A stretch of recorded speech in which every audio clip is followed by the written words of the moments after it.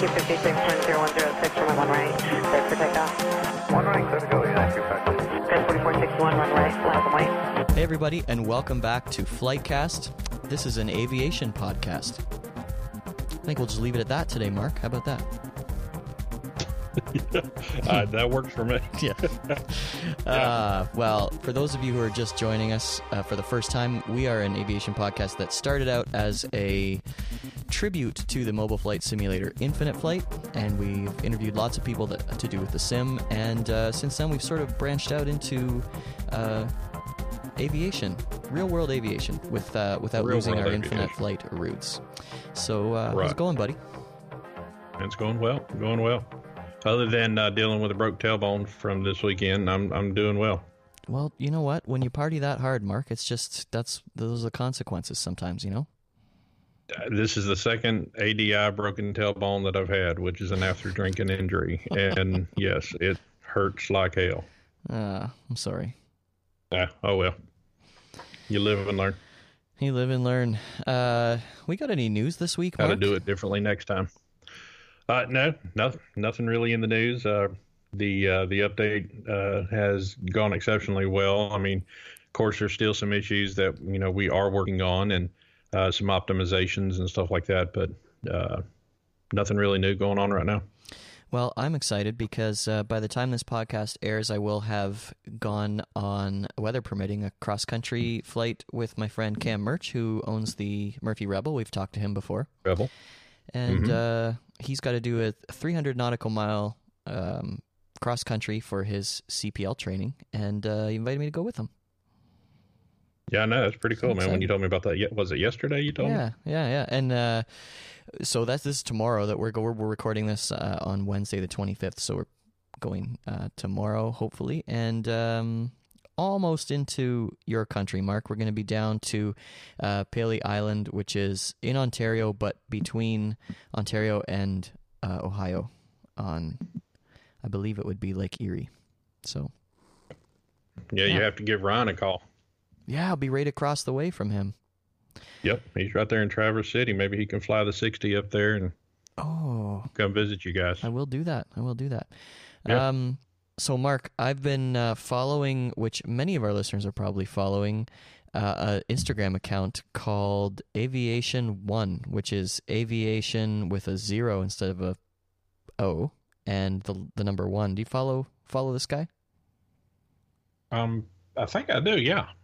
It's Charles D on Instagram. So you guys can find him on Aviation One, and again, replace that O with a 0.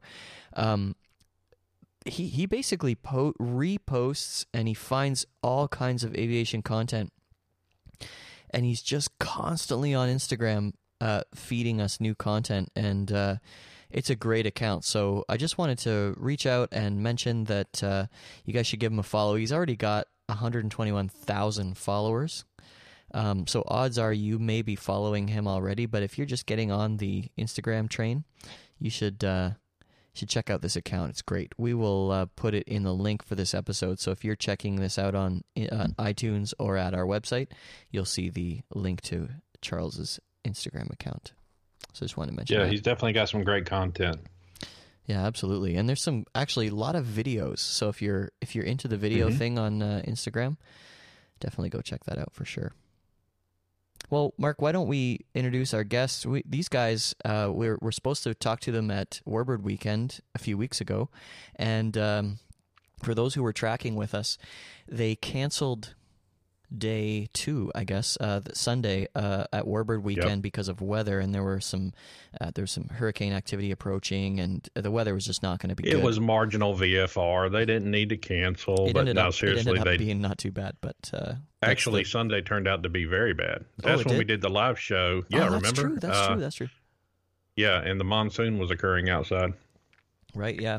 So we were going to talk to these guys from 3G Aviation Media, and it just didn't work out, and that kind of threw all the schedules into a bit of a kerfuffle. So they have... Well, because they put flying in a Warbird to take pictures as a priority over interviewing with us, which, whatever. But is what it is, I guess. Yeah. Yeah. So they've agreed to make some time for us tonight, and we are fortunate because I screwed up the timing on this interview, and it was supposed to happen last week. So Yeah. yeah. Anyway, let's get him in here. How about that? Yeah, I mean, that'll work. We finally got them both together. I mean, course scheduling with Doug is always easy because he's not doing anything. And Tony is the one that's actually working the hardest. And so trying to get a time nailed down with him. All right. Well, Tony Granata and Doug Glover are owners of 3G Aviation Media, and they're joining us tonight from Alabama and North Carolina. Guys, welcome to the show. Thanks. Glad to be on. Thanks. All right. Well, guys, we usually do this with most of our guests that are involved in aviation somehow, and that's to find out what was it that got you into aviation. What was the secret sauce, if you will? Doug, why don't we start with you? What is it about aviation that got you excited? Absolutely. Well, it's pretty easy for me to figure out who to blame. I blame my father for being at the Mobile, Alabama Air Show and actually paying to put me on a ride inside a Bell Jet Ranger as a kid, and that got me hooked right then and there. You had to sit there with the headset on, hear what was going on, hear the pilots talking to the controllers, and that was probably the shortest helicopter ride I've ever had. But by golly, that got me hooked, and from then on, I knew I was going to do something in aviation. Which led to a career in the Marine Corps flying F-18s and then doing aviation photography. Oh wow, amazing! So, are you doing any flying now? I have done flying for recreation a little bit, but mostly it's for the photography because that tends to take up all my time. Is working with the warbirds or with the military to do air-to-air photo shoots. Okay, nice. And now, Tony, what about you? When you said that, I'm sorry. No, go ahead, Mark. Okay. You said the air show in Mobile, was that the one at Brookley back in the 90s? Oh, gosh. No, this would have been back in the late 70s. And I remember because they also had a Kestrel there, the predecessor to the Harrier. And I'm trying to remember which airport it was at. So, yeah, it was quite a ways ago. Let me date myself there. Yeah. Yeah, the last one I remember was at Brookley back in the early 90s. So that was the last one they had here. Tony, what about you? Well, as a young boy, I idolized Doug Glover, and growing up, I just wanted to be like him. So it inevitably brought me into the aviation community. No, I grew up as a World War II history buff, joined the Navy right out of high school. From there, started getting into photography in the mid to late 90s. But mainly focusing on underwater photography. So for the first 10 plus years or so, I only shot whales, sharks, and dolphins. Then about 8-9 years ago, I actually met and started shooting with some folks who were in the aviation community, in the aviation photography world. And the two just kind of went hand in hand. So I stopped diving because I have type 1 diabetes. And I stopped diving about 7 years ago because of it. And ever since then have been hanging out of aircraft. And met Doug actually at a ISAP convention about 5-6 years ago, and then also attended a workshop with him. And from there, we started communicating and collaborating. We both like to teach. I've been a scuba instructor for 15 plus years. So I inherently like taking and working with people. And in the photography community, it's just really... in the aviation photography community, I should say, it's a great place to be, a great place to meet and spend time with folks. Very nice. So you were a scuba instructor? Yeah, for about 15 years up in New Jersey. Wow. I went to go take some scuba diving lessons, and they took a look at me, and they just said, son, you're built to be a flotation device. There's no way in hell we're going to be able to get you submerged under this water. We don't have enough belt weights to get you down. Yeah, that could be a challenge, but hey, listen, everybody's meant to sink eventually. Yep, they just said due to my buoyancy, I needed to stick with snorkeling, so that's what I've done. Everybody's going to sink eventually. It just depends on whether you're still breathing or not. Speaking of sinking, did I mention I need a new business partner for 3G Aviation Media after that lead in? No, I'm kidding.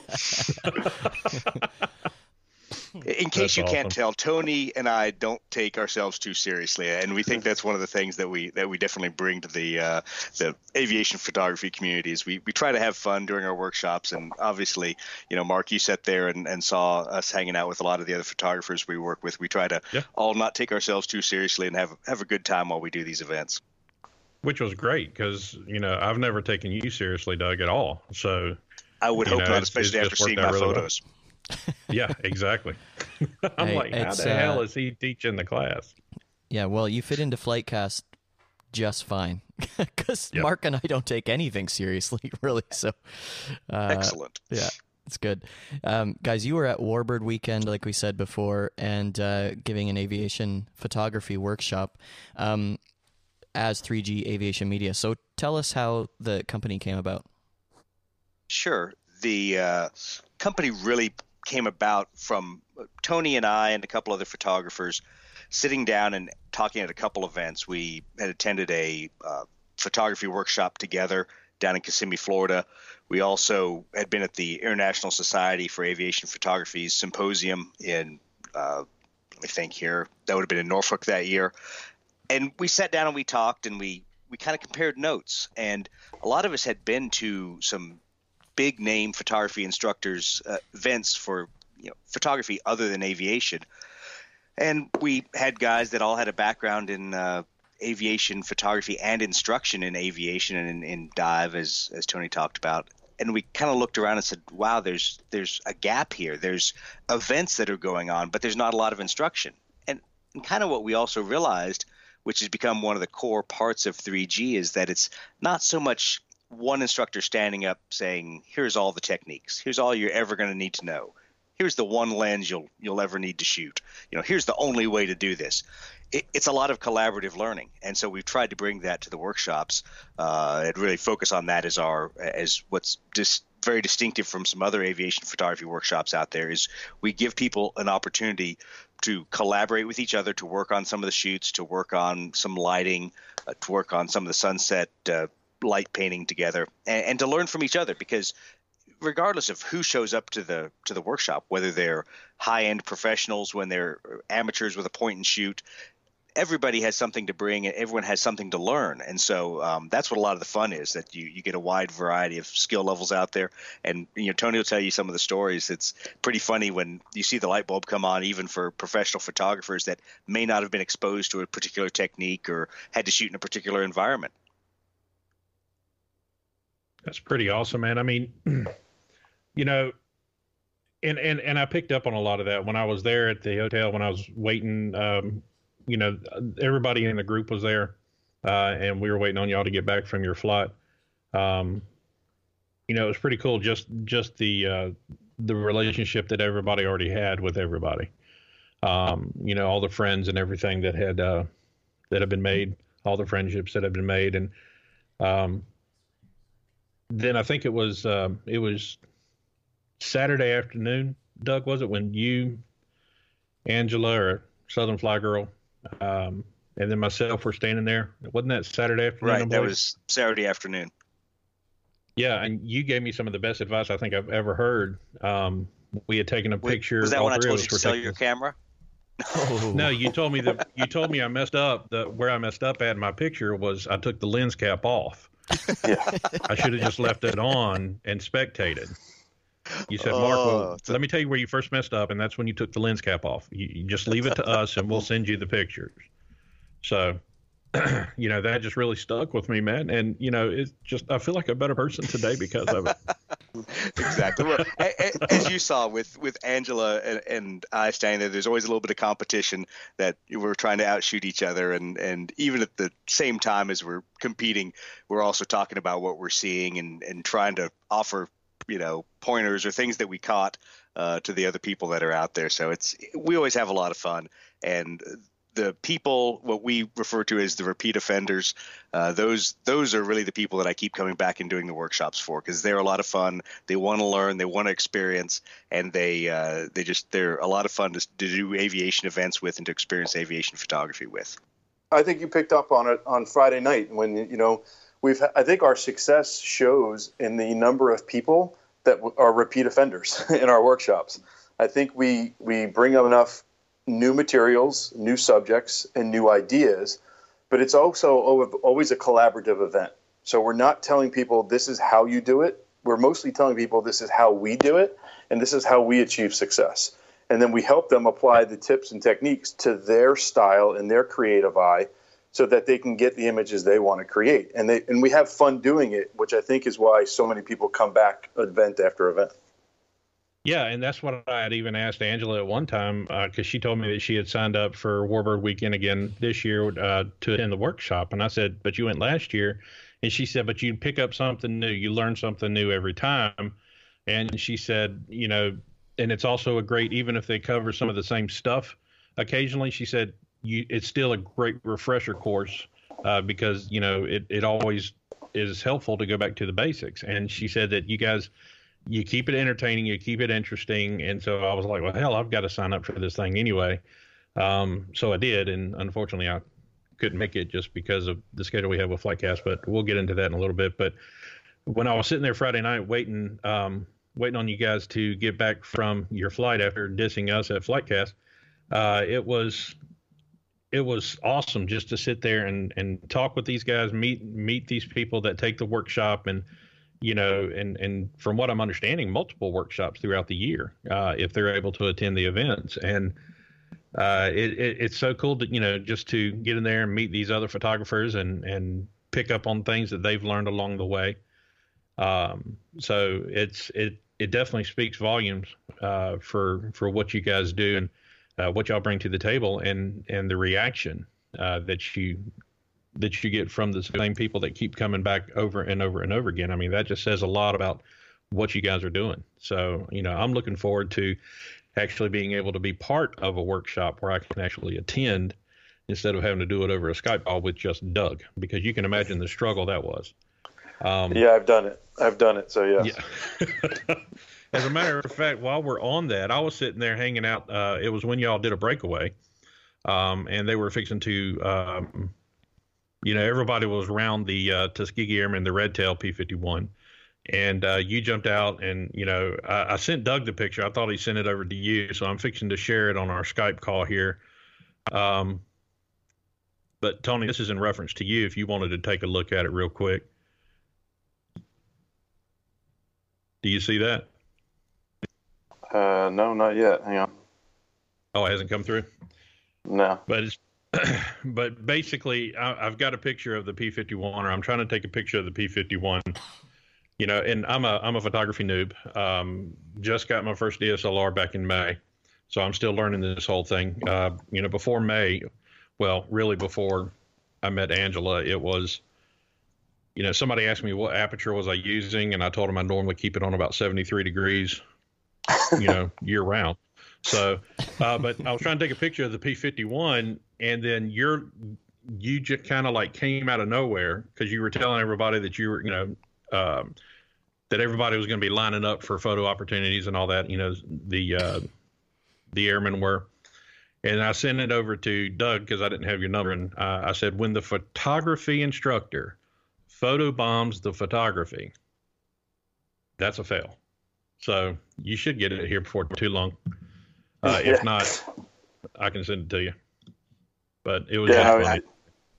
I had to laugh because Tony will tell you more than one of the students and I have laughed about the number of times they had to Photoshop me out of their wonderful sunrise airplane shots as I was laying on the tarmac in front of them. So something you always have to be aware of as an instructor and try not to be that guy. Yeah, we always talk about that. We talk about, Doug and I shoot a lot even outside of workshops. We collaborate together a lot on projects, which doesn't happen a lot in the aviation community, in the aviation photography community, I should say. You know, sharing projects, sharing subjects. So Doug and I are constantly removing each other from each other's photographs because we're on the same flight line working together till the wee hours of the night. So.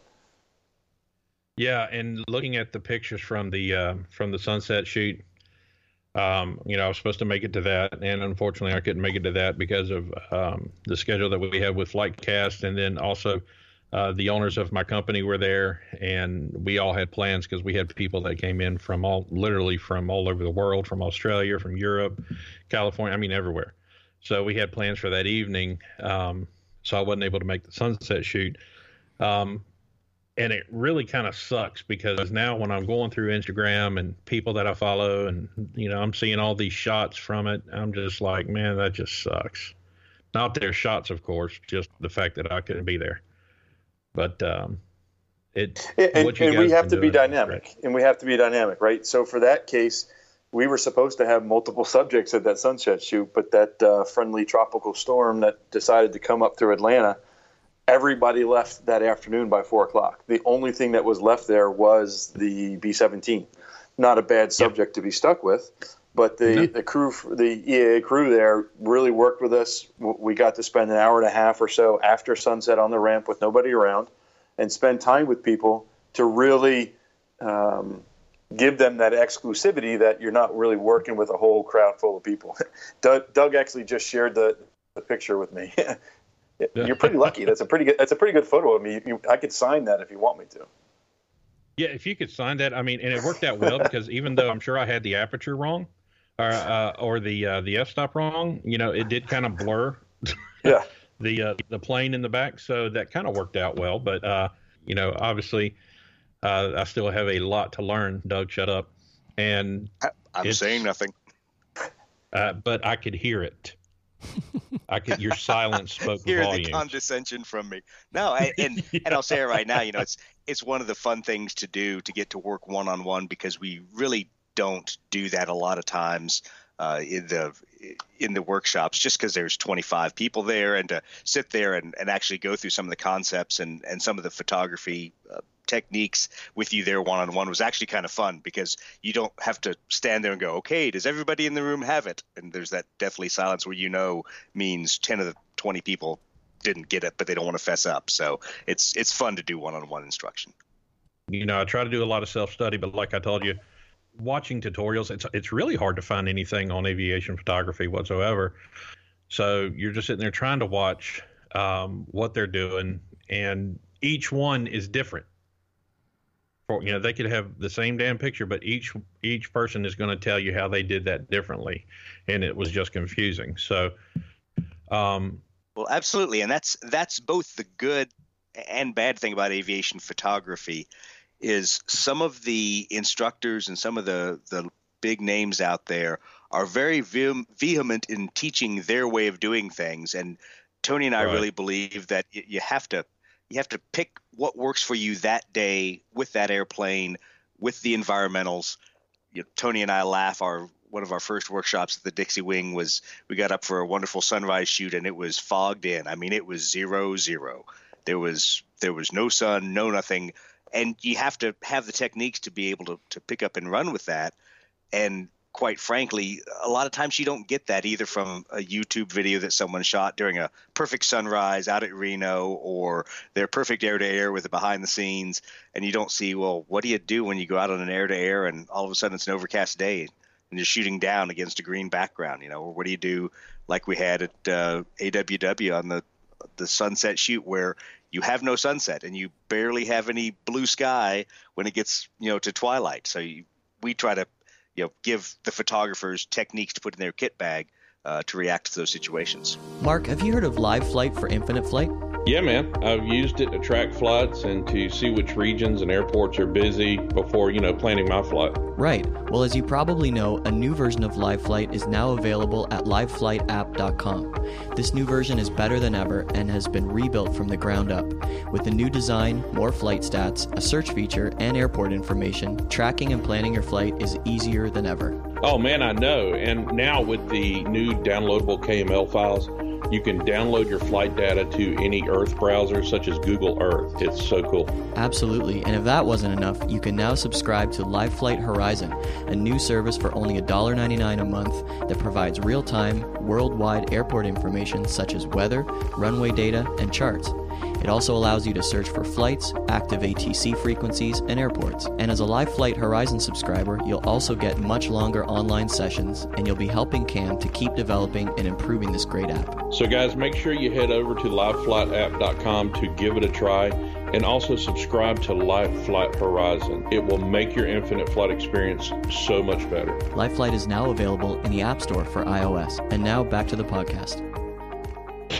I asked Angela prior to the sunset shoot because I was planning on making it, but I wasn't able to. And I was like, so what do y'all do? Y'all just like use the very short tripods and then set your camera to take the picture? And she's like, no, most of us are laying down. And I said, well, if I lay down, I'm not getting up for a while. So while you're down there, why don't I just hand you my camera and you just take the pictures and I'll just watch?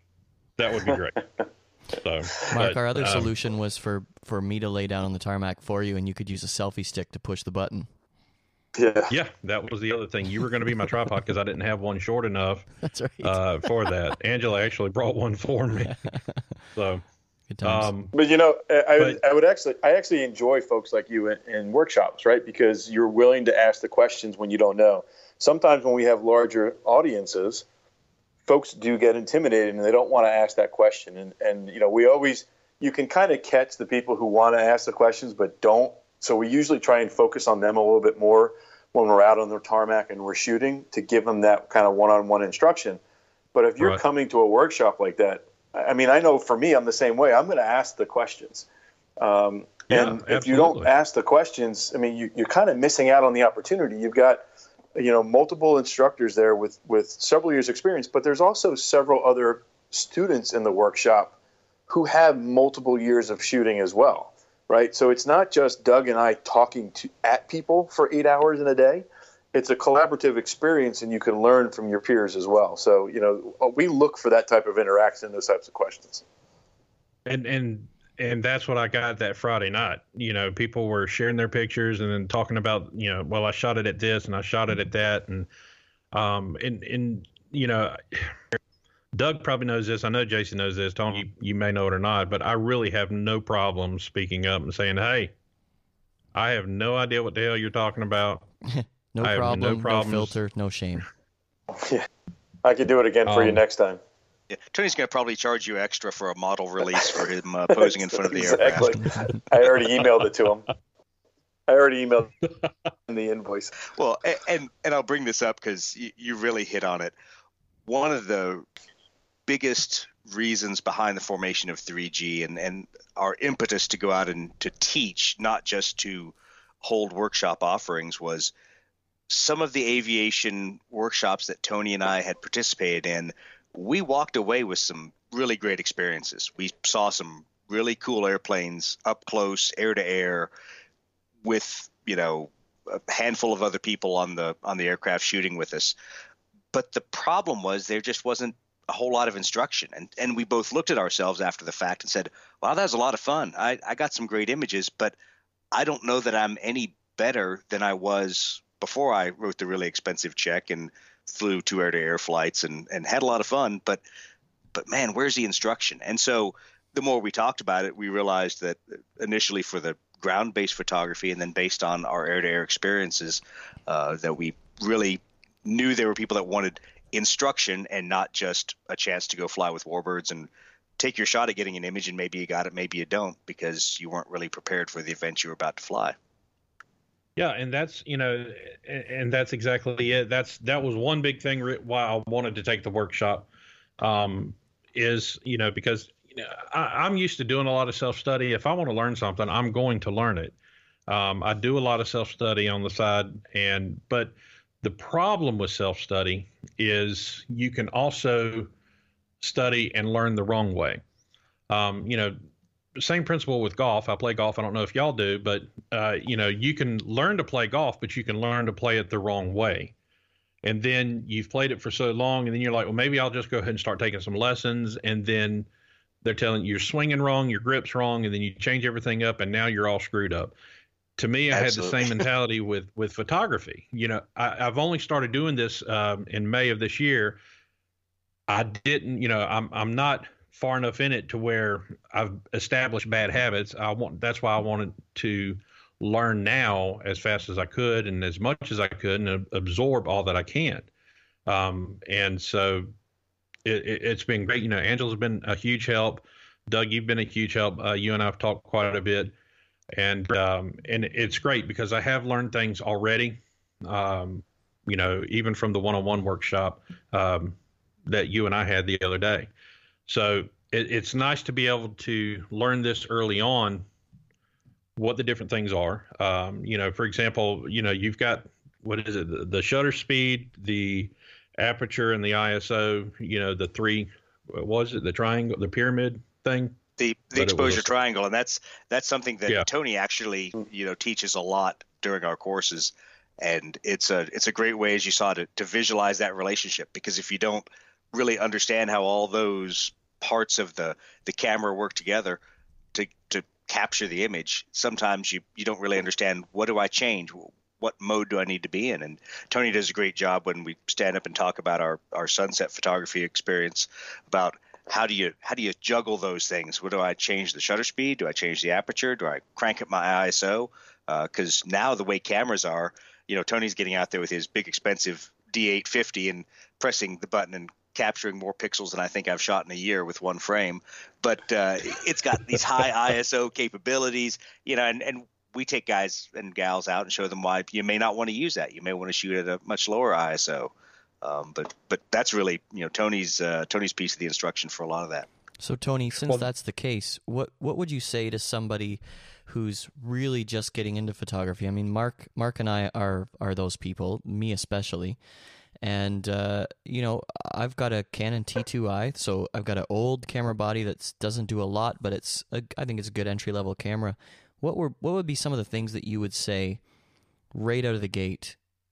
These are the things you should start focusing on, especially as it relates to aviation photography. If you don't, as Doug said, if you don't understand the exposure triangle and how aperture, shutter, and ISO works together in conjunction, it doesn't matter if you spend $100 on a camera or $10,000 on a camera. And you can spend, people come in with $10,000 rigs and put it on program mode or professional mode or whatever you want to call it. So I think where everybody should start is learning and understanding the basics of photography. Forget the equipment and the kind you want to buy. Once you understand that, well, I shoot Nikon because I learned on Nikon. That's why, and I invested in glass and lenses that are expensive. It's not better than Canon. We rib a lot of people. Doug and I both shoot Nikon. NPS sponsors many of our events, but it's the photographer and the knowledge and the time to develop your skill. Well, and Mark, one of the things that Tony and I talk about a lot of times with photographers as they've gone through one or two of the workshops, and they may be a little frustrated because their images aren't amazingly different than the previous workshop they were at. We ask them, we're like, well, did you shoot one shot or one series of shots differently? Because a lot of those things are hard to internalize. You can be taught about them, you can read about them, you can even go out and you just kind of practice it on cars driving by, or on, as Tony's talked about, shooting shallow depth of field with his motorcycle in his garage there. But until you shoot it when it's a subject you care about, when it's warbirds, when it's something kind of rare because it's a 1 or 2 day event, that's when the pressure's on, and that's really where people see the opportunity to validate what they've learned, because they now have the pressures on. They have to actually use those techniques, and it's not a academic environment where you're sitting back flipping through videos on YouTube and walking out into the carport to shoot a very static subject. Yeah, it definitely worked out. And one thing that you taught me last week, Doug, that I really liked was, like when you were showing me that picture of the tail of the T-34, the close-up of that you shot, what was it, 3 or 4, maybe more times, but you picked 3 or 4 different places on the aircraft. Right. And it was also when you did the Dauntless from far out for that sunset shot, you 3 or 4 different places that you picked, and you did a shot from each one, and then with different settings for each one to gauge which was going to be the better one to use, instead of just walking up, snapping a picture, and walking off. Of course, with an aircraft taking off, it's a little bit more difficult to do that. You really don't have the time to sit there and take as many pictures. You just hold the shutter button down, and hopefully you can get a clear shot with the blur, the motion blur. So. Well, and as we talked about when you and Angela and I were standing out there, there's certain opportunities like we had at Atlanta where the same aircraft has gone through 2 or 3 flights during the day. So maybe the first time you shoot it at a safe shutter speed. for getting a little bit of prop blur, a little bit of motion blur, and then you get a little more gutsy as the day goes on, and you've got your very basic shot of it to really challenge and to push yourself. And you and I talked about it with a couple different images. There's some that didn't turn out exactly the way I wanted that I shot, both on the ground and air to air, but they wouldn't be near as dynamic if I didn't push myself to a slower shutter speed to really try to get that blur in a lot of those takeoff shots. Yeah, and that's what I did with one of the P-51 as it was sitting on the Ram doing its run up. I dropped the shutter speed down. I want to say I got down to 1/30th or maybe even 1/15th at one point to get that full disc.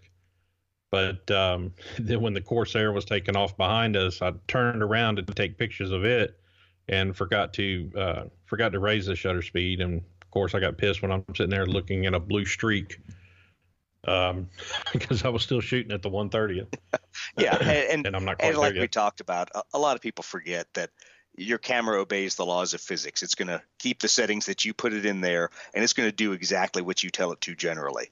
And so there's times you can't capture the image that you see with your eyes, sometimes with your camera. And as we were standing there and they had the aircraft taxiing out, some of them were taxiing too fast, so I just couldn't get the prop blur I wanted with static photographers there and a sharp airplane because everything was moving in different directions and there was no way to get it. So you have to have some techniques to fall back on to get what we talked about, those compromise shots that get you a feel of what it was like, but it may not be exactly as your eye saw it. Guys, you could just, I'm going to save you some time here and, listen carefully because this is a good philosophy. You could adopt what I do and just teach this to your students and you could make a lot more money. I just press random things on my camera and hold down the shutter button. And then when I'm going through my photos later, I'm like, oh, look at that. That's awesome. Don't give away my secret. I have no idea what I'm doing here. I select P mode. P is for professional, right? That's so right. Put my camera on P mode and just hold down the shutter and I get something. Follow the airplane. Just follow the airplane. That's all you have to do, right? And this then is once what in a while happens you go, when you have a look at Canadian as the host. Oh man. Jason said it perfect one day. He said, Mark, he said we could be standing there taking the same picture at the same time using the same settings, and he said that he would look at me, his picture would be crisp and mine would be blurry, and I'd just say, look, dumbass, the plane was blurry before I took the picture. Okay, so I can't help that. Well, but the funny thing is, even amongst photographers like Tony and I, as we're standing there, we will not only capture the scene differently based on what we see and what we choose to focus on, but we show a lot of the photographers when we do our editing classes that we'll edit the photo to look totally differently. And we're standing right there next to each other.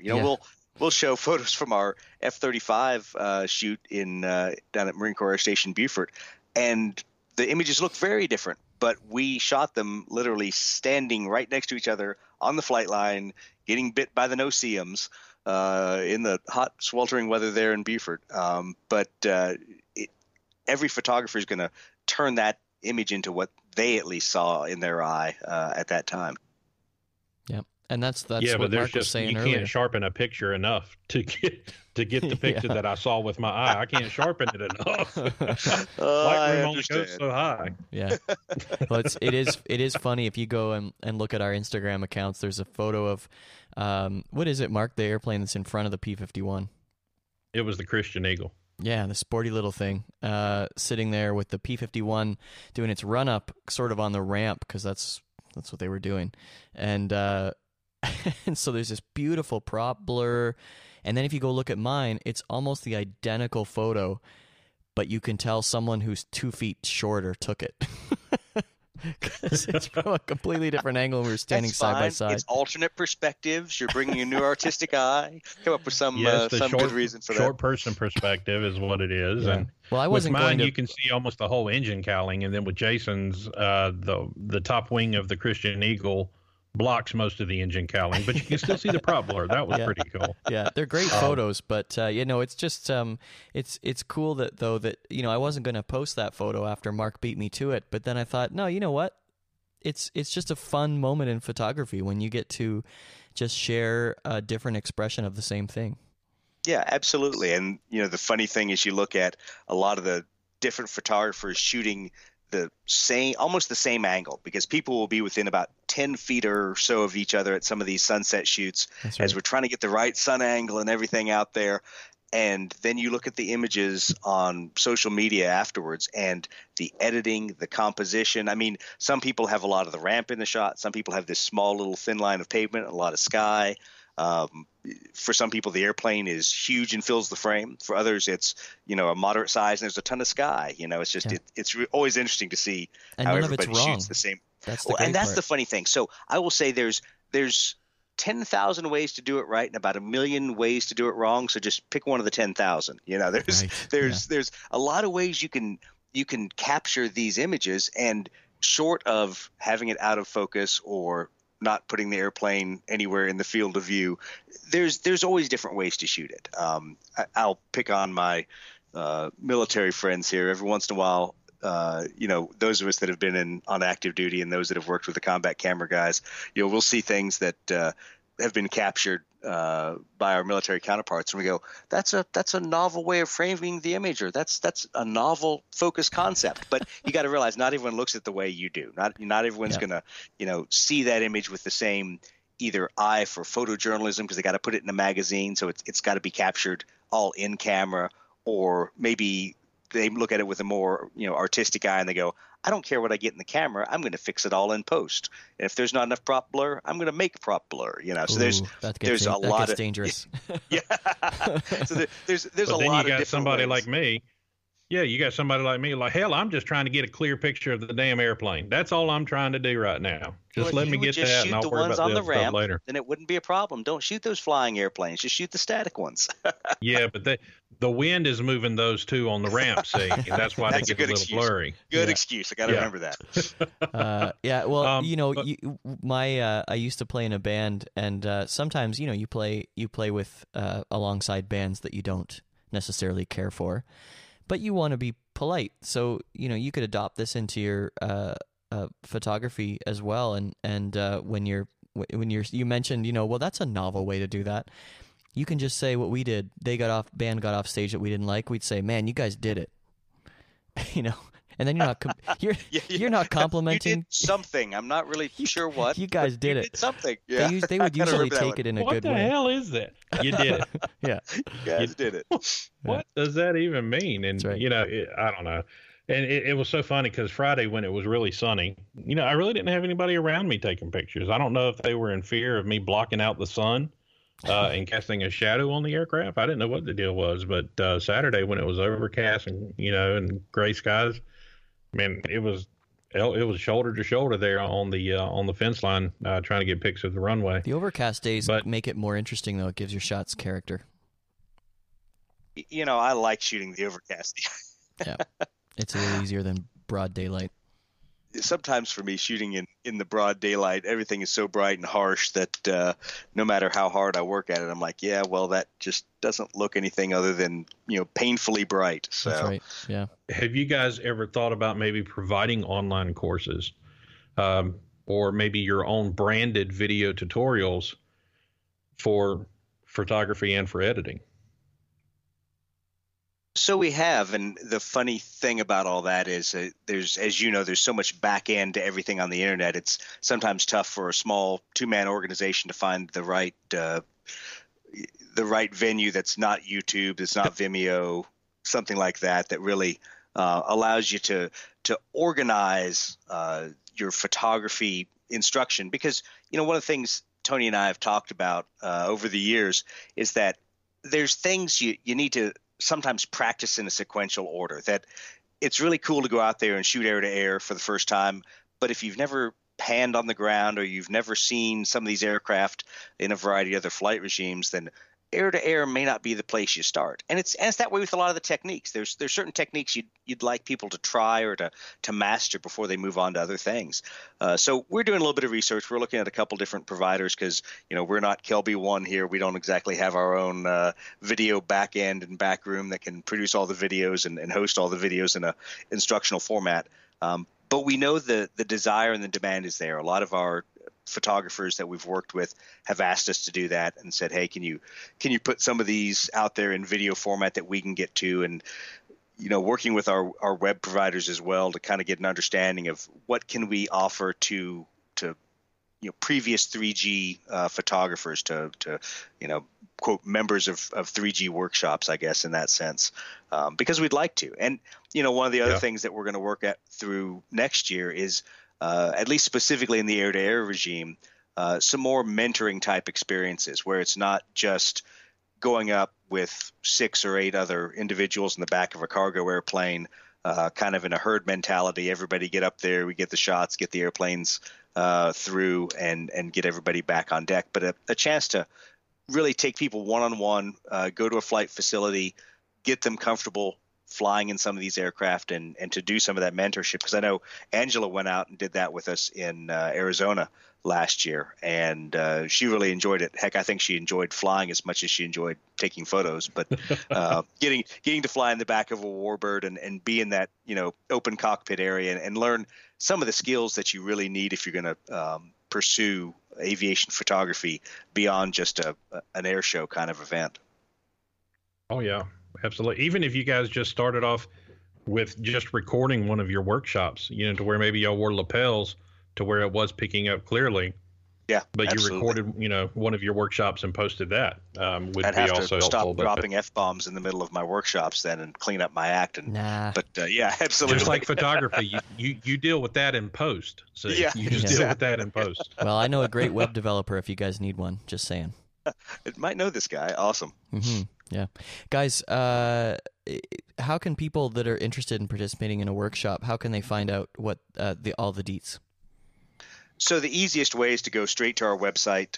It's a really tough web address, the number 3, GAVM for 3G Aviation Media. So for those of you that speak aviation phonetic, that's 3 Golf Alpha Victor Mike.com. And there's a tab on the left side that says workshops. You can click on the little plus sign there, and it'll tell you about our workshops. You can look at our current offerings, look at some of our past offerings. If you go there today and you look and it says, upcoming workshops, not a lot listed there, but a lot listed in planning. Well, that's what happens at the end of the workshop season. So we unfortunately don't have anything else for the rest of 2017. Between a couple different schedule conflicts and paperwork conflicts and a variety of other things, we ended up all the things that conspired to crush our last 2 events of the year. We don't have anything for the rest of 2017, but you'll see our 2018 tentative schedule talking about working down in Kissimmee, Florida, with Stallion 51, who we've done workshops with before. Going to a couple other flight facilities, going out to Utah to work with a couple different organizations out there, and trying to spread the workshops across the U.S. to a couple different places. But failing that, not having to check our website every day, you can always follow us on social media on Facebook and Instagram under 3G AVM there as well. And then if you go down to the bottom of our page where it says contact, you click on that. It's kind of hard to miss the big banner that says insert your email address here for our newsletter. That's the best way to stay in contact with us, because you sign up for our newsletter monthly, or when Doug gets around to it, the workshop updates go out, and we also tend to kind of put some early feelers out for where people want to go, what events they kind of want to do via the newsletter, and see if we get some feedback either on air shows that people want to have a workshop at, or if there's a specific flight facility, aircraft collection, or warbirds they've been chasing for the last 10 years that they'd like to now shoot air to air. We'd love to hear those kind of things and get suggestions, because we certainly haven't been to every event that's out there. There's a lot of stuff that goes on throughout the year. A lot of them go on the same weekend, like this year, Atlanta Warbird weekend, and the CAF's Wings over Dallas were the same weekend. So you can't be everywhere at once.